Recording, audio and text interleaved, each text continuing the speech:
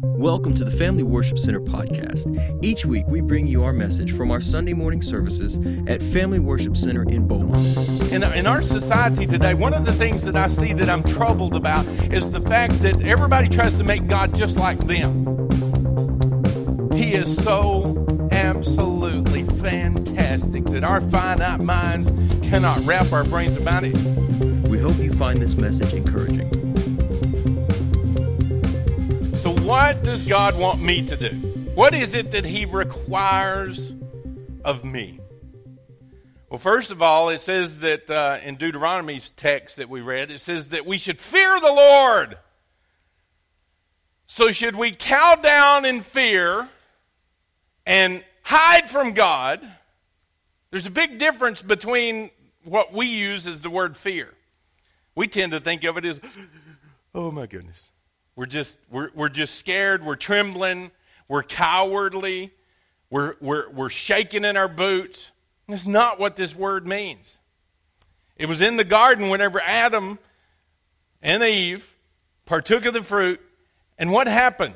They suddenly realized, we've messed up. We have sinned. And what did they do? They hid from God. Why? Because they were fearful.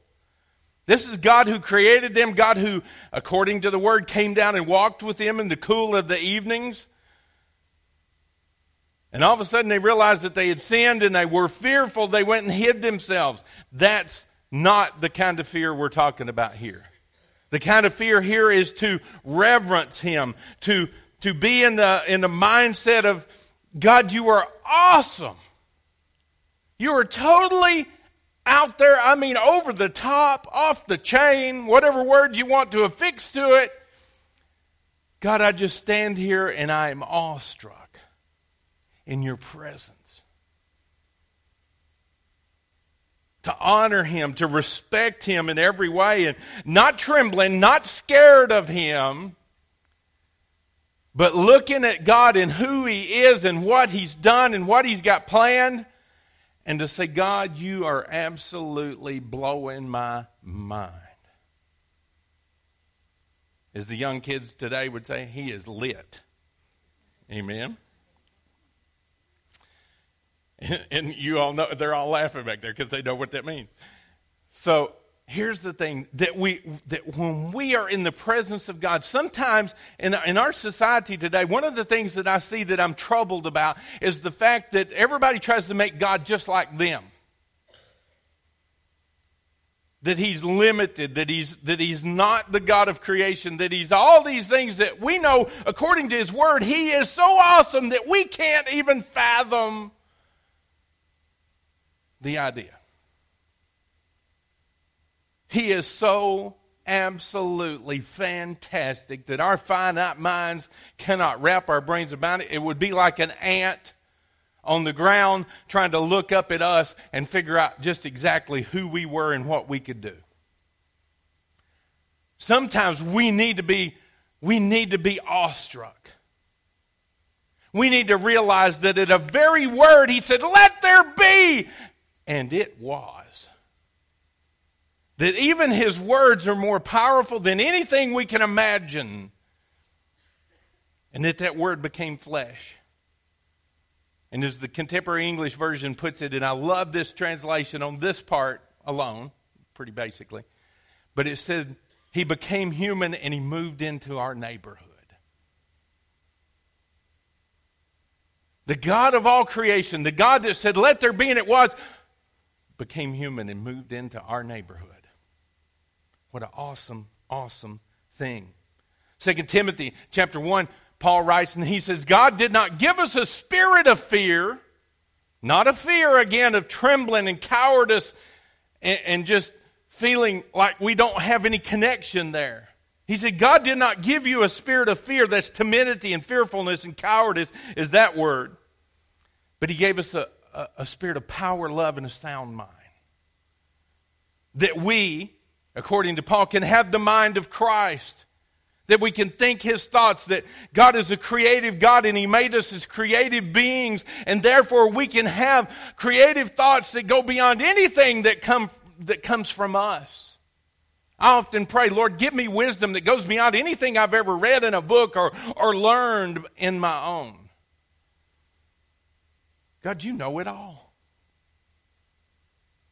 You created it all. And He is able to give us that understanding, that wisdom.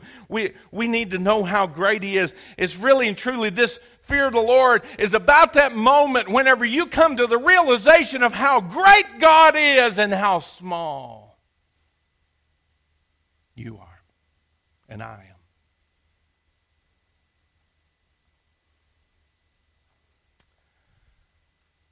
We live in a world, as of the latest figures, 7,530,103,737 people. So you and I live with 7,530,103,736 other human beings that are alive on earth at this very moment. That's not counting all the people that came before us. That's not counting anybody that's going to come ahead of us. 7,530,103,736 other people that occupied this orb that we call Earth. This orb that we call Earth, science tells us, rotates around the sun. We're one of 8 other planets that rotate that same star that we call the sun. The sun is one of at least 200 billion stars in the Milky Way galaxy alone. And the Milky Way is one of an estimated 2 trillion galaxies in the observable universe. Do you feel small? I don't know about you, I do.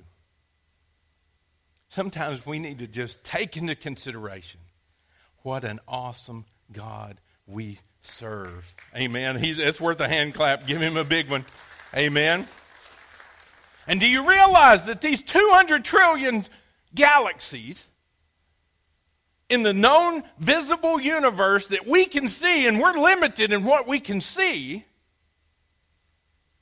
Some people say it was created with a big bang.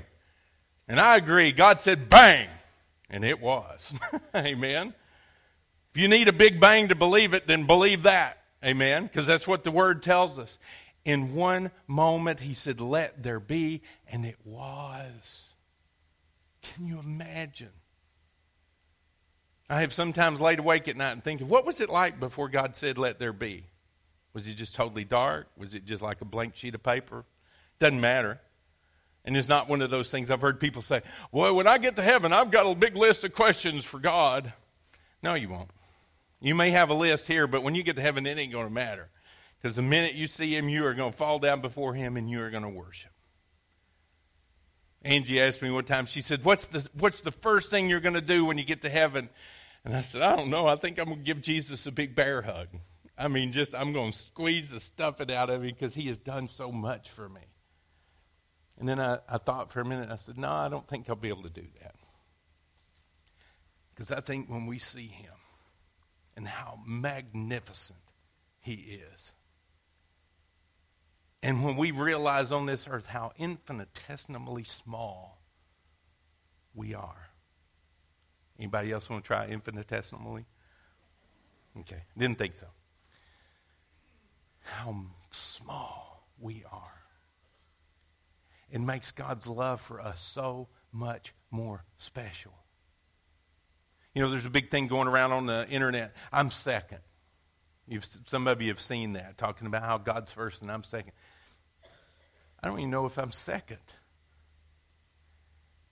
700,530,737,000 people. And God takes it a moment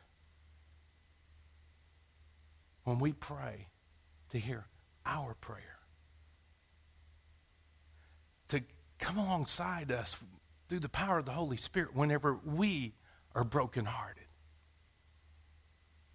I don't know about you, it blows me away to realize how big he is. Not a fear as in trembling and, ooh, I just dread his presence. It is a fear of, God, you are so totally awesome. Just blows my mind. So first he says, fear God. Second thing that he says is live in a way that pleases him. Do the things he's asking us to do. Do the things that he says, do this and don't do this. Now, people tend to want to make Christianity a big list of don'ts. It is a big list of do's. All the things that I can do through Christ. Why? Because he strengthens me. I'm able to do abundantly and above. Amen? Because of him, because of what he does in my life. And so the thing that we've got to do is, if you've got a King James or a New King James version, it says walk in all his ways. In other words, do everything that he tells us to do.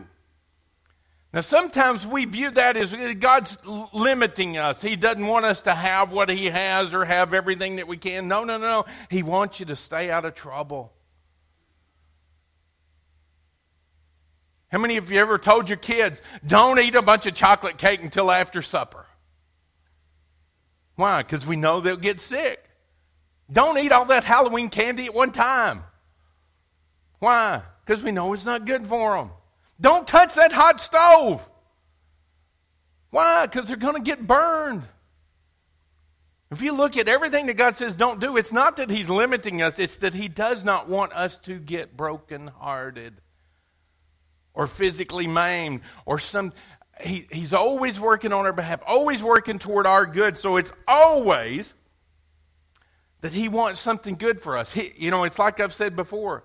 Sometimes we settle for the good when God's got gooder.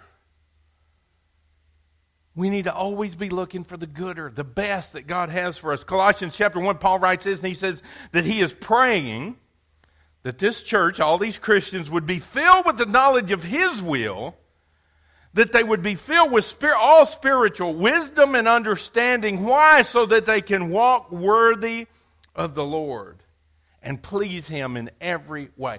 Live in a way that pleases him. In other words, that we've got to dedicate our lives to doing what he has called us to do. He's called us to do a very few things. We looked at it right there. It's very, very simple. It's very, very easy. And sometimes we just want to straddle the fence. We want to keep doing everything that we were doing before, but we want God operating in our life to the fullest extent that there is. And his whole thing is just stop. Stop doing what's wrong. Do what's right. Love justice. Okay? That's what he says in that other scripture that we read. To love justice, to love doing good, to love goodness and kindness and all those things that he has given us the opportunity to have multiplied beyond what we can do through the Holy Spirit. In Galatians, it tells us that that's the fruit of the Spirit in our lives, that whenever the Holy Spirit comes and dwells within us, that we have been empowered not only for the gifts of the Spirit, and that's faith and healing and wisdom and all that stuff that goes with that, but also that we can have peace and joy and love and goodness and kindness and all those other things that are a byproduct of us having the Holy Spirit within us. Do the things, live in a way that would please him. In other words, don't do the things that would displease him. It's like I heard a story about this one time, and somebody, they were ran a stop sign. And the policeman gets out, and he just whips out his baton, and he goes to whooping on them. I said, man, what are you doing? All I did was, I did a slow and go. And the policeman says, well, what did the sign say to do? It was stop. So he whips out that baton again, and he whips on his head a little more, and he says, okay, do you want me to slow down or do you want me to stop? When God says, stop sinning, and he said, the woman, what do you want me to do? Go and sin no more. Stop sinning. We know it's wrong. We know that it's against God. And sometimes we get this idea in our mind, we're going to get by with it. Ecclesiastes, one scripture that just comes over and over and over to my mind. Because sentence against an evil deed is not executed speedily, it becomes set in the heart of man to do evil. In other words, we did something wrong, and because there wasn't a lightning bolt came down and lit us up, it becomes set in our hearts to do those things that are against God. And God says, just simply live in a way that would please me. That's all we got to do. It's not hard. It's not tough. He goes on, and he's over 50 times in this Bible, it tells us that we should obey God. Deuteronomy chapter 11 gives us a reason why. It says if we obey God, we'll be blessed. And if we don't obey Him, we will live under a curse.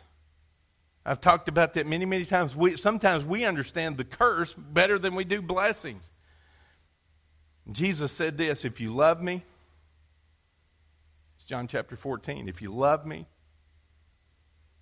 obey my commandments. Enough said. Number 3, got to love Him. Jesus, it was one of the Pharisees trying to trick Him. And he says, in Matthew 22, he said, Master, would you tell us what is the most important command? Realizing that there are 10 commandments, but at this time there were also lots of extra commandments given. Very, very numerous. And he said, could you just tell us, and he was just trying to trick him. He was trying to get him to say something that they could condemn him with. And he said, could you tell us what is the most important commandment? And Jesus didn't miss a lick. He said, well, I'll tell you what it is. It's to love the Lord your God with all your heart, mind, soul, and strength. And the second is very like it, and that is love your neighbor as yourself. And he says, on these 2 commandments,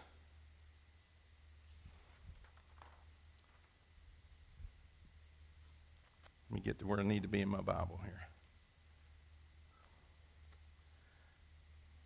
These 2 commandments sum everything in between my thumb and my finger. It's the Reader's Digest condensed version. Cliff Notes. What's the Sparks Notes? I think is the new one. If you're having trouble passing the test, love the Lord your God with all your heart, mind, soul, and strength. On this hang all the law and the prophets. Everything in this Bible that's between my thumb and my finger is summed up in that one statement that Jesus made. Love the Lord your God with all your heart, mind, soul, and strength. And love your neighbor as yourself. See, He wants us to pass the test. He's given us the Reader's Digest condensed version, Sparks Notes, Cliff Notes, whatever version of it that you had whenever you were in school. He's given us the answers to the test, given us the short version so that we can memorize it. And He says, I just simply want you to love me enough that you're going to obey everything that I tell you. Again, John chapter 14, and we just went through it. But John chapter 14, He says, if you love me, obey my commandments. Now that love comes from Him first. It says herein is the love of God expressed in that while we were yet sinners, He loved us and gave Himself for us. So our response to His love ought to be that we love Him back. Amen? Easy enough. We've talked about that a bunch. And then finally, to serve Him. Now, this is interesting. This word here in the original language means to labor for, to be subject to be a worshiper of, and can even be led into being a minister to. Now here we tend to think about ministers as a preacher, but ministering to somebody is serving them, helping them. And we read in Romans chapter 12, this one thing, as we talked about it, and as we read through it, it says, dear brothers and sisters, I plead with you to give your bodies to God because of all that He's done for you. Let them be a living and holy sacrifice, the kind that He will find acceptable. This is truly the way to worship Him. If you got a King James or a New King James, remember I mentioned this earlier. This is your reasonable service.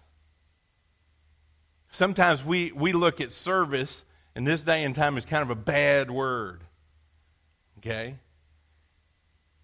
It's not politically correct to say you're serving somebody. And so the thing that I want to get to is that's why we call it. The fact is, you can even, in Romans chapter 12, that word, if you look it up in the original language, it means service rendered for hire. You and I have been bought with a price. Whenever I went to Ephesus, several years ago now, they had, many earthquakes had basically wrecked the city and the harbor because they had kind of diverged two rivers together. And then one of them was really silty and it filled up the harbor. So Ephesus, that was a harbor town, is now a couple of miles from the harbor. So it's an abandoned site. It's just one of these historical sites. And they have rebuilt part of this to kind of give you an idea of what it looks like. They have several earthquakes that hit, so they had to excavate several tons of material out of the way. But you can kind of get the idea of how big the city was, what the stadium and the theater and all that looked like. And one of the things that was there kind of in the courtyard, the city square, I guess you'd say, was there was this wonderful, wonderful marble two-arched gate. It wouldn't by any means fit in this room. And the two guys that built it in honor of the person who had bought them out of their slavery. He saw them, just felt like it was the thing to do. He bought them on the auction block for the slaves and freed them. And these two guys went on to be successful. And as they pondered what had happened to them and the avenues that God had taken them down, they built this huge memorial to the one who had freed them, who had purchased their price, purchased their slavery. And I thought about that as I stood there and looked at that. How often do we overlook that God bought us out of slavery? Not with mere money, but with the precious blood of His own Son. Again, blows my mind. How much, how deep, how wide, how absolutely unfathomable is God's love. And to the extremes that He would go to reach us. You think about your salvation experience. What did God have to put together for you to come to the knowledge of Him? I think about my own life. I've shared my testimony so much here that you guys probably know it as well as I do. But I was an adult. Statistically, that don't happen. Statistically, if you are not a believer by the time you are age 19, it's probably not going to happen. If you aren't raised in a home that's a Christian home, and if you haven't made that decision before you reach age 19, for most people, it don't happen. And I realized all the things that God had to put together. I was 24. And for me to not been raised in church, not having that experience, not coming into this thing, having cut my teeth on a pew. All the things that God had to put together for me to end up where I'm at, absolutely fantastic. And the same way with you. All the things that had to happen for you to come to the knowledge of Him. And we take it for granted. We don't stop and think about it. So all He says is, I want you to serve me. I want you to render service for hire. In other words, He bought us with a price. Now we ought to serve Him. Again, we use that in that term for military. Somebody's in the service. Why? Because they have basically given themselves over for working for hire. We even sometimes, and this is kind of falling out of vogue, I guess you'd say, but we have a church service. Why? Because that's time that we ought to dedicate to God. Not just an hour or so every week, but we ought to be there every day. Like I heard about one time, there was a preacher, every now and then, just on rare occasions, usually Christmas and Easter, he would see this young man come into church, and he'd sit through the service. And he would always try to catch him, and he never was able to. And so one service, the guy comes in, kind of slips in a little late, sits on the back row, and the preacher has somebody else dismiss in prayer. And he meets him at the back door, and he says, "Son," he said, "the Lord could really use somebody like you in the service, in his service." And that guy said, "Oh, I'm already in the service." He said, "Oh, really?" He said, "Well, how come I only see you here on Christmas and Easter?" And the guy said, "I'm in the secret service."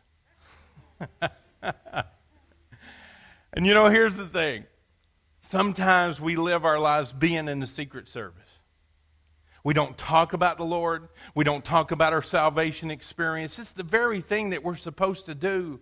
Our testimony can change somebody's life. But if we're in the secret service and nobody knows we're a Christian, heard it put this way one time. If you were drug into court, if the situation was different like it used to be back in some of the early church times, if you were drug into court and accused of being a Christian, would there be enough evidence to convict you? Have you talked to enough people about who you love? Have you talked to enough people about how it changed your life?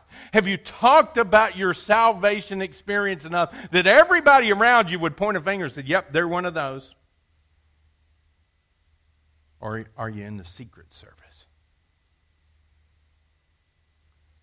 Because I'm telling you, this is not a day and a time when God's looking for people in the secret service. He's looking for a bunch of Green Berets, special ops, to be involved in the kingdom, amen, and to get in there, and it don't matter who's listening or how much they want to convict you or anything else, that we are not ashamed of the gospel of Jesus Christ, because it is the power of God unto salvation, unto them that believe. Somebody say amen.